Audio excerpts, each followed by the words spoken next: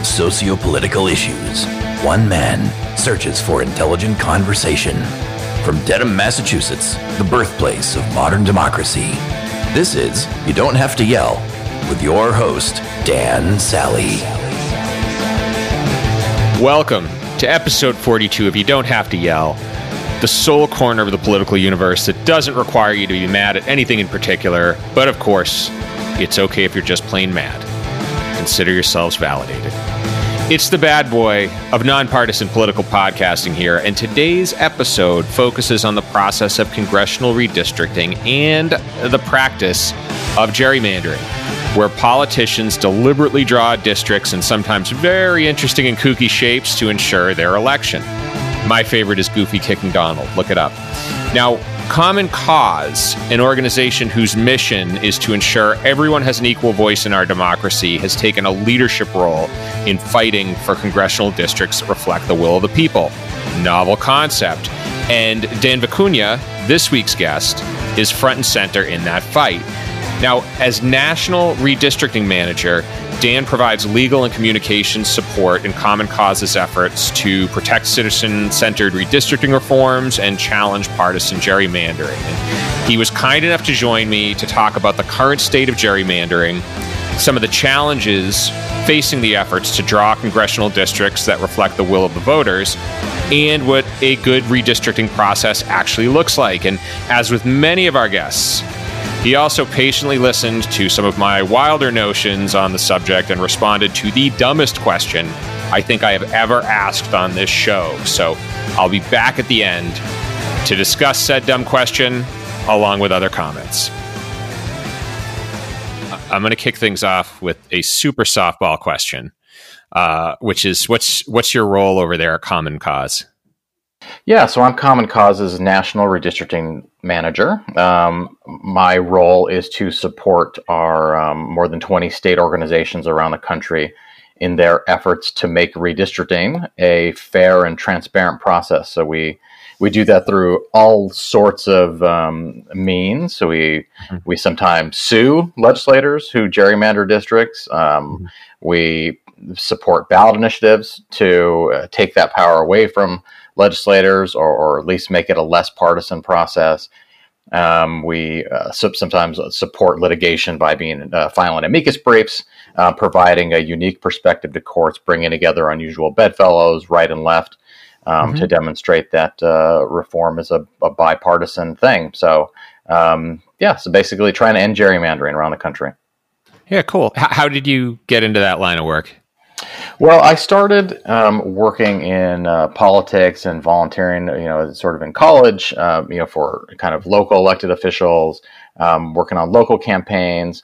When I went to law school, it coincided with a sort of strange period in this country where rather than fighting out the issues in the public sphere, there was sort of one set of elected officials that decided they would engage in voter suppression tactics and use the very tools of democracy against democracy to make it harder to vote, to put up restrictions, to gerrymander, so to make it more difficult for the public to allow their votes to translate into seats, to hold elected officials accountable.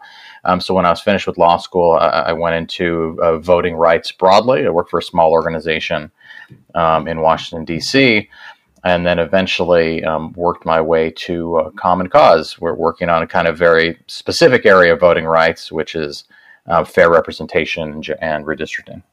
Okay, cool. Now, so, gerrymandering's obviously existed for a long time.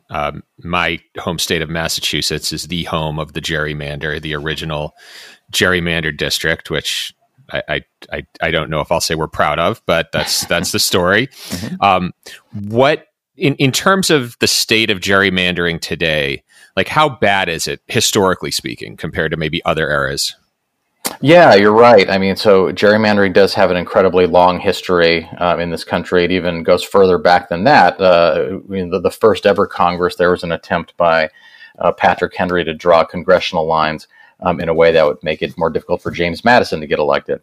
So it's got a long history. However, what we see today is not your grandfather's gerrymander. Even in the last cycle, 2010, and I think it's likely to be accelerated after this census cycle. There's an incredible ability to use very sophisticated software, along with big data of all sorts of voting histories, what kind of newspapers people get, what kind of clubs they may be a member of, to really cross-reference that data, and mix it all together and paint a picture of a community that allows decision makers to draw districts whose outcome can really be predicted for the entire decade. So gerrymandering is really, in some ways, worse than it's ever been. And so that's sort of the bad news. The good news is that you've seen a robust pushback to reform gerrymandering in the states, to end gerrymandering, reform redistricting. And, that's something that we are trying to lead with partners around the country. So, there's good news and bad news. It's worse than ever, but the people get it and are fighting back. That was an element of the congressional redistricting process I hadn't even thought of, which is the fact that really maybe, if we're being generous, maybe the last 20 years, but definitely the last 10, the ability to analyze and manipulate data and sort of automate the process of gerrymandering has become so much easier.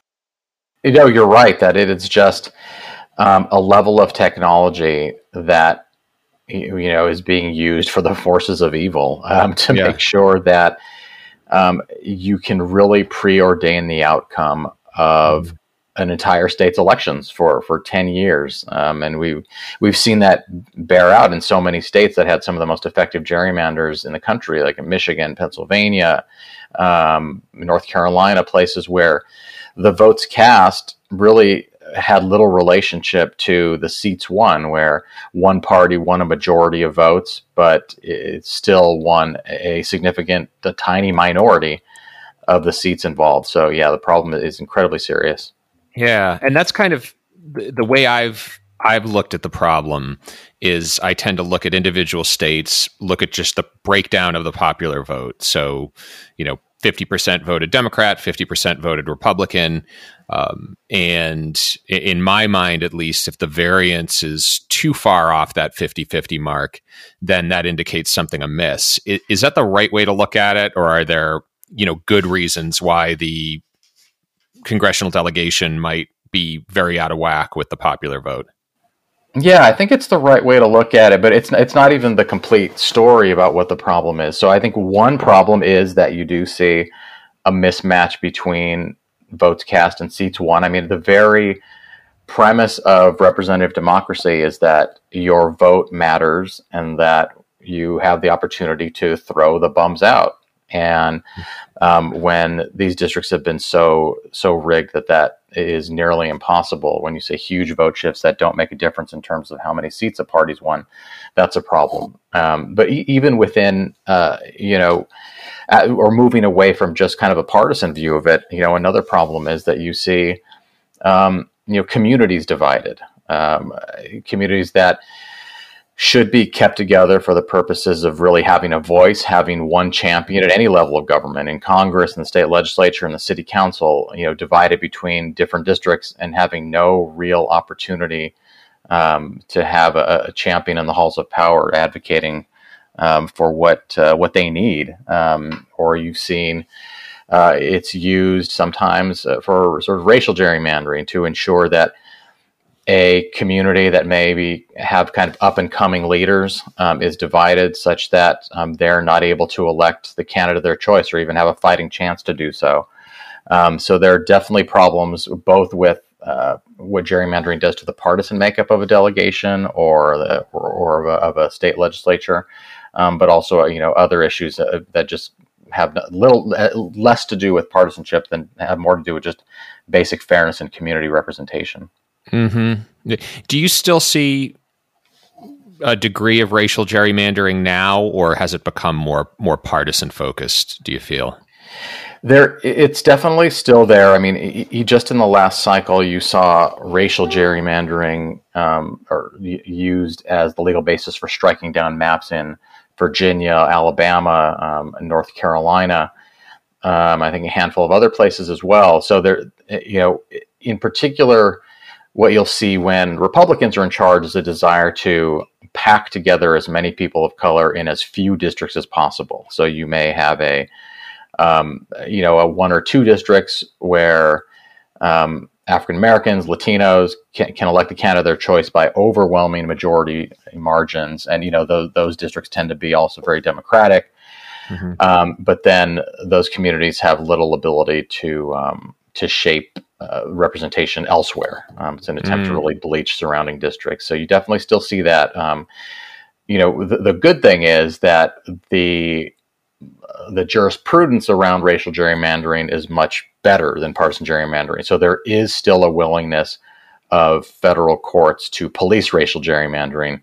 That's not the case with partisan gerrymandering because of recent legal developments.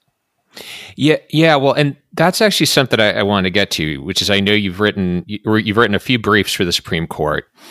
Supreme Court tends to take a fairly clear and hard line when it comes to racial gerrymandering. But am I correct in saying when it comes to partisan gerrymandering, they've sort of maybe taken a pass at that? Yeah, that's right. So Common Cause was the plaintiff or one of the plaintiffs in a case at the lower court called Common Cause v. Rucho, and then it went to the Supreme Court, became Rucho v. Common Cause, where the justices, a bare 5-4 majority, decided in one of the kind of worst opinions, I think, in the recent history of the court. Mm-hmm. We came to them with a Republican-led gerrymander in North Carolina, and the case was heard on the same day with a partner case that we had been really involved in as well, challenging a Democratic gerrymander in Maryland. Court heard these cases the same day. We really laid out the case that this is a bipartisan problem. We organized amicus briefs from leaders across the ideological spectrum to say that, we don't agree on much, but we agree that diluting the votes of one party's voters is both morally wrong and also constitutionally wrong. Mm-hmm. And the court punted, as you indicated. The court decided that federal courts broadly would be forbidden from policing partisan gerrymandering. What they said was it was a political question, that they could not determine an appropriate measure for partisan gerrymandering or an appropriate legal standard, which baffled us because in cases, our own case in North Carolina, the Maryland case, in cases out of Ohio and Michigan that were also making their way through the pipeline at the same time, trial courts figured it out. They figured out, kind of an evidentiary standard for looking at when one party's votes have been diluted and when, as a result, First Amendment rights to associate, to cast a meaningful vote that counts, equal protection rights, being targeted unfairly by the government when partisan gerrymandering represented an assault on those rights. And they figured it out, but somehow the U.S. Supreme Court, over a vigorous dissent from Justice Kagan, decided that they wouldn't act on partisan gerrymandering. So we're looking right now to state courts and to state reforms to end that practice. Yeah, and the one thing I'll note too for the folks listening is that with North Carolina and Maryland, you're talking about gerrymandering for two different parties. So I think a lot of times, and maybe it's just the media I consume, but a lot of times when you hear about gerrymandering, it's very often a Republican-led initiative. But in Maryland's case, of course, it's the Democratic Party that's putting their thumbs on the scales, correct? Yeah, I mean, so in the 2010 election, Republicans had an incredibly good year. They Operation Red Map, which was specifically targeted to do what it did, which is to win over state legislatures for the purposes of having control of redistricting.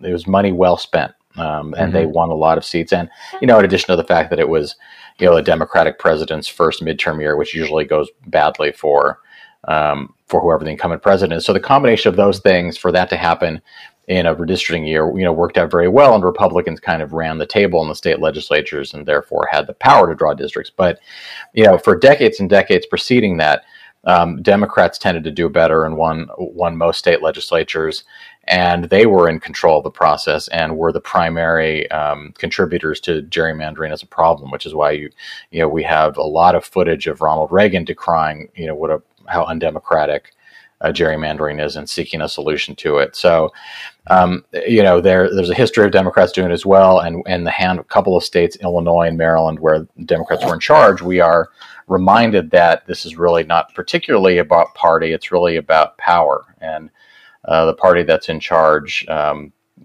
will keep it basically at all costs, which is why we are seeking reforms to take it out of their hands. Yeah, I'll float out a wildly unsubstantiated theory, Dan. But when I was growing up, I grew up in the Boston area. This would have been, Dukakis era Massachusetts. So very, very height of sort of what we'd call maybe 80s liberalism. And I remember, and again, it could have just been the fact that my dad was a disaffected Democrat who went hard Republican at the time. But I remember hearing all these outlandish stories of Democratic legislators and some of the some of the stuff they were promoting was very off center, and I look now at the Republican Party and I almost see a mirror image of it, which is I see a party that's allowed itself to drive itself crazy by creating an environment where they are only accountable to the party base and not accountable to the and not accountable to the people, not accountable to the center. And now I'll kind of leave Dan conspiracy land so we can get back to maybe something you're free to comment on. But do you see from a like an intra-party perspective, are there instances where a gerrymandered district, for example, can actually harm the party itself or the party in power just due to the fact that that the primary has effectively substituted the general election? Yeah, I mean, there is a significant shift, I think, in one's ideological perspective when your district has been drawn to virtually guarantee a victory for your party. So therefore, your concern isn't at all hearing from constituents of the opposite party or negotiating or finding common ground with other legislators of the opposite party. Your primary concern is protecting your behind from a primary challenge. Mm-hmm. And so therefore, I think you're definitely more likely to aim your messaging at the most extreme elements, activists within your party. I think that's why you see, out in the States, some of the most restrictive measures against abortion rights in states where there's gerrymandered legislatures. You're seeing fierce opposition to expansion of sort of healthcare resources, to these bathroom bills that were popular targeting transgender community a few years back. These are really all the result of I think a polarization caused by gerrymandering. Hello there. I hope you're enjoying the show and wanted to break quickly to ask, again, for those of you who aren't listening for the first time, for a favor that's easier than picking me up from the airport. Now, today, Dan and I have been talking about some of the efforts both major parties have undertaken to make themselves less accountable to public opinion. And that's something this podcast is dedicated to changing. And to do this, we need more people like you. So to help, go to your device right now and share it with the people you know. It takes one click. And if you haven't already, make sure to subscribe to You Don't Have to Yell and hear from activists like Dan and third-party candidates who aren't afforded the same voice in the process as the major parties are. Again, it takes one additional click. Now, lastly, you can find You Don't Have to Yell on Twitter, YouTube, Facebook, and ydhty.com for bonus content and to let me know what you're thinking. I'd love to hear from you. So there, just a couple clicks, a little internet browsing, and you can pick me up from the airport once they let us all fly again. Now, back to the show.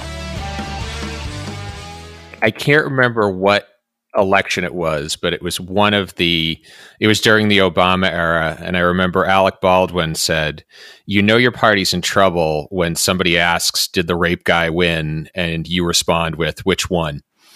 And it's coarse, but it gets the point across, which is that once you've created a quote unquote safe seat, you've actually created an environment that's really ripe for, let's call it extremism, for lack of a better phrasing, from a partisan standpoint. One of my pet causes is the idea of proportional representation, and is the idea that in an ideal scenario, the congressional delegation of a state should represent the percentage, and that should not just be Democrat, Republican, but anyone else for that matter, any other party for that matter. And in a lot of ways, we've sort of painted ourselves into a corner because there's federal legislation around single member districts, which really ultimately create an environment where only two parties can exist. I guess, and this could be a really dumb question, Dan, and so feel free to tell me if it is, but I'm having a hard time getting my head around why the federal government, why the U.S. House of Representatives can pass laws that govern the way congressional districts are carved, and yet the Supreme Court, on the same token, can say, well, this isn't a federal issue, it's really a state's issue. Do you have any, am I being stupid here, or is there a conflict? Well, I think what the court has said, actually one of the excuses I think they really have given to stay out is the fact that Congress does in fact have the power to do something. And in fact, HR 1, the first bill, kind of an omnibus voting rights package that the U.S. House passed when Democrats won back power in 2018, does actually include a requirement for independent citizen redistricting commissions in every state. Unfortunately, that bill is sort of dead on arrival in the Senate. But Congress can act, to make this a fair process, to emulate some of the gold standard reforms that the states have been passing, California, Michigan, Colorado. So they can do something, but unfortunately, the bill is just not going anywhere in the Senate, and would undoubtedly be vetoed by the president.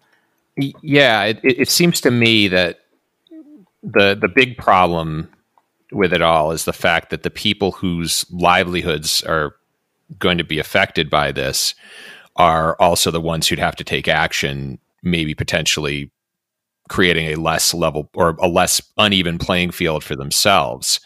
And so it seems like there is this collective lack of political will, with the understanding that one side may benefit in these states and another side may benefit in the other. Is that an overly cynical interpretation, or would you say that's the state of affairs? Yeah, I think that's right. I mean, this is why we're urging the court to act, because there's an inherent conflict of interest there. Legislators are not interested in giving up this power, but I think this is also part of the reason why some of the best successes on this issue have come in ballot initiative states. Unfortunately, that's less than half the country, but you've at least seen the ball move in. Again, here where I sit in California, which has really kind of the gold standard model for this, which was, I should add, fiercely opposed by California Democrats, including Nancy Pelosi, when it was first created in 2008.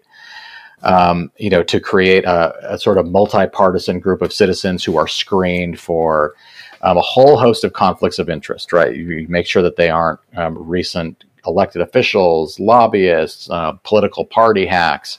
And it worked out really well, and it's been emulated across the country, and again, generally passed by ballot initiative, because it's hard to get legislators to give that up. But there is, fortunately, though, kind of a growing awareness of the problem and of the issue, and as a result, you actually saw for the first time in quite a long time, legislators themselves give it up in a non-ballot initiative state in Virginia just a few months ago. So reform will be on the ballot. Okay. And so there's we're seeing movement. Yeah. So what I know you mentioned, it seems like California has a fairly good process. Like in your opinion, what is sort of an ideal process for redistricting? Yeah, I mean, I think it involves mechanisms that minimize partisanship, that remove people from the decision-making process who have really a personal or political stake in the outcome. So, and so the way the California's process works is it's a slightly complicated one, but it's one that is complicated for good reason, which is to ensure that there's no sort of partisan misbehavior. You have people applying to a state auditor first, and those applicants being screened for, like I said, a long list of conflicts of interest. You guarantee partisan balance as a way of really neutralizing party advantage as a real factor. So there, on California's commission, there's 5 Democrats, 5 Republicans, and 4 unaffiliated, or 4 people who are neither of those parties. They could be independents, they can be third party. In other states, they've changed the balance of that, sort of 4 Dems, 4 Republicans, and 5 who are neither. So you've seen it done a few ways. And then strong transparency rules. One of the kind of revolutionary provisions of California's law that's been repeated in other places was a requirement that every conversation about redistricting take place in public hearings. A trademark of gerrymandering is that legislators may have some sort of sham public hearings, but in the end, they go to some back room, some hotel room, or a law firm, huddle up with political consultants, and carve up districts exactly the way they want them, regardless of what the public has to say. So those transparency requirements are key too. So so managing partisanship, mandating transparency. It's a way to make it a better process, and it can definitely be done. Okay. And now California's process, is that at the federal level, state, or is it, or both? It's for both. It was passed in 2008 for state legislative districts, and it squeaked by, like I said, despite the fierce opposition of Democratic interests here. And then 2 years later, it won with much larger majorities to add congressional districts to the mandate. Okay. So I know, one of the big stories over the last couple of years has been sort of the death of the California Republican Party. And given we're going to be approaching, we are in the, we are at the moment of redistricting or a redistricting year. Given California's new laws, is there a likelihood that could change and that maybe Republicans could start to see greater gains in the state as a result? Well, I think what the Independent Commission does is ensure that the districts are actually responsive to changes in voter opinions. A lot of Republican opponents to Independent Commission model have pointed to California to say, well, look, it's just been a big boondoggle for Democrats. Democrats are running the table and winning all these districts since this Independent Commission was created. Well, the ideology of the state has changed. The California Republican Party's reputation in the state took a downturn, particularly after it set its sights on harsh anti-immigration positions, and that didn't sit well with kind of even moderate Democrats and a growing Latino population. So when it came election time, Democrats did significantly better in terms of winning votes. And because the commission had established districts that were designed to be responsive to changes in actual votes cast, the districts acted accordingly, and Democrats won more seats. But if Republicans had an uptick and started to do better, and the ideology of the state changed, the way those districts are designed, Republicans would certainly start to do better, because these districts are not made to be immune to accountability. So you would definitely see a switch. Got it. So it sounds like the process in California, and it really sounds like the one we should all be striving for, is one where the district's vote is reflective of public opinion rather than reflective of partisan bent. I know that's probably an oversimplification, but does that sound about right? Or yeah, I think that's right, because what kind of representative democracy do you have if you don't see shifts in who's actually elected that are based on votes cast. I mean, it's just fundamental to what our system is supposed to be. So, in some ways, in some states, you've seen that written in explicitly. Missouri created a slightly different type of reform in 2018, where they really put some specific kind of mathematical approaches to responsiveness, is what we tend to call sort of the social science term for votes translating to seats. In California, we didn't include those kind of mathematical approaches, but it still worked because the districts were designed to put communities first and not party interests. So it can definitely be done in some different ways, but in the end, I think if you have a fair and transparent process that's really about community representation, you're going to see a districts actually respond to changes in the vote. I think you're the only person I've spoken with who has actually put something before the Supreme Court, and I'd like to make sure that they continue reading your briefs. But do you feel like the composition of the court affects progress in this area? Or do you feel like, in the sense, the cynical interpretation would be that to an extent the partisan makeup of the court, or who appoints the justices, is ultimately going to influence their view or their rulings on redistricting. Do you feel that's a valid point of view, or do you feel more so it's about how the Constitution is interpreted that's guiding it, and just some folks have an interpretation that's a bit different than others? Boy, at the Supreme Court, the U.S. Supreme Court level, it sure does seem to have become an ideological issue, which is baffling to me. Like I said, we brought a case that was about a Republican gerrymander that was egregious. Our friends, Michael Kimberly, an attorney who took on the Maryland case for years and years, brought just a perfect example of a horrendous Democratic gerrymander. And we really thought we set the table.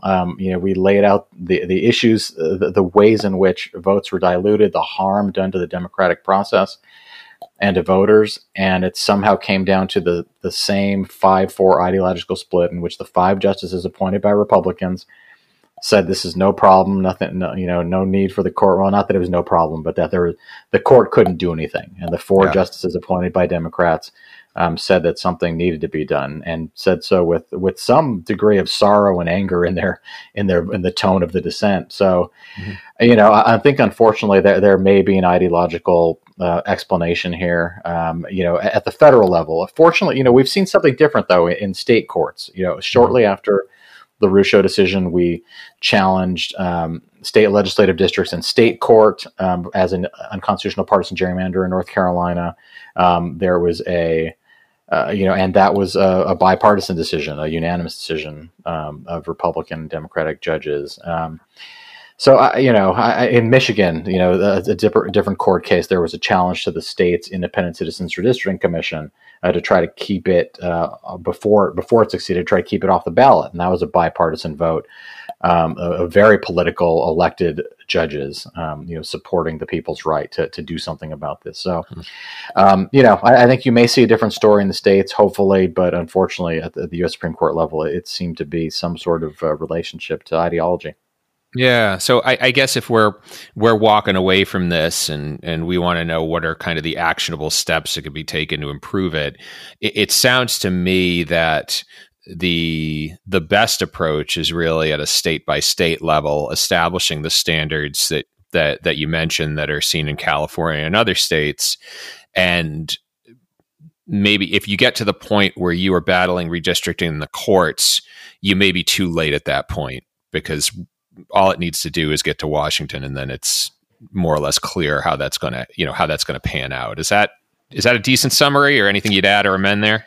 Yeah, well, I'd say that fortunately the court story is a little more optimistic, because when it comes to interpretation of state law, state Supreme Courts have the final say. So you're not going to see those appealed to the Supreme Court, which is why our subsequent victory in North Carolina, and also a challenge to the congressional map in state court by some of our allies, did succeed, because fortunately, you can't send that to the U.S. Supreme Court. But it's a hard road. It's an expensive road, and it usually means you're challenging districts that have already been drawn. The state by state fight. You're right that is really, I think, the better approach. In places where there are ballot initiatives, fighting that out there. We are trying to see in a COVID-19 world if we can continue to make reform happen in places that had active ballot initiative campaigns. Oregon is one that we've led, where we're going to see what we can do by mail. It's a challenge, though, but and even like I mentioned, Virginia, which was a place where there was pressure put on only related to just sort of public shaming. There wasn't a threat of the people going to the ballot and passing something that would have been stronger that legislators were afraid of. It was just a matter of shaming them into doing the right thing. And, there's success there. So I think because of the higher public profile of this issue and the harm that it can cause to democracy, you're actually seeing, state activism, even in places without ballot initiatives, to be a viable path. So, in this episode, with Dan Vicuña, a man who writes amicus briefs to the Supreme Court, I asked if the ideal legislative district should be designed to reflect public opinion. Big fat duh. Now, while not the most insightful question, also not entirely unreasonable, given how unreflective many elections are of the true public opinion of the regions they serve. Now, just to give you an example, 20 out of 50 states have congressional delegations where their partisan makeup would be fundamentally different if representatives were truly apportioned proportionately. Now, Dan also cited how technology and big data are making it easier than ever for major parties to draw districts in their favor using information such as newspaper circulation and club memberships. And this is a trend that's only going to get worse as technology gets better. And if there's a bright side in all of this, it's that the same technology makes it easier for folks like Dan to get the word out, so it's tougher to do this under cover of darkness. Now, as Dan mentioned, the current pandemic is making Common Cause's job harder than ever, so you can visit commoncause.org for more information on how you can donate or help out in other ways. Now, next week, the Data Monkey is joining me to round out the month and tell us if we actually have to be worried about murder hornets or just being worried about everything else we'll do. Until then, you can find You Don't Have to Yell on Facebook, YouTube, Twitter, and ydhty.com. Music, as always, courtesy of Quellertac. YDHTY is produced by the Big Gino, Jason Putney, in the podcasting capital of the world, Jason's house. Until the next, this is Dan Sally. Adios.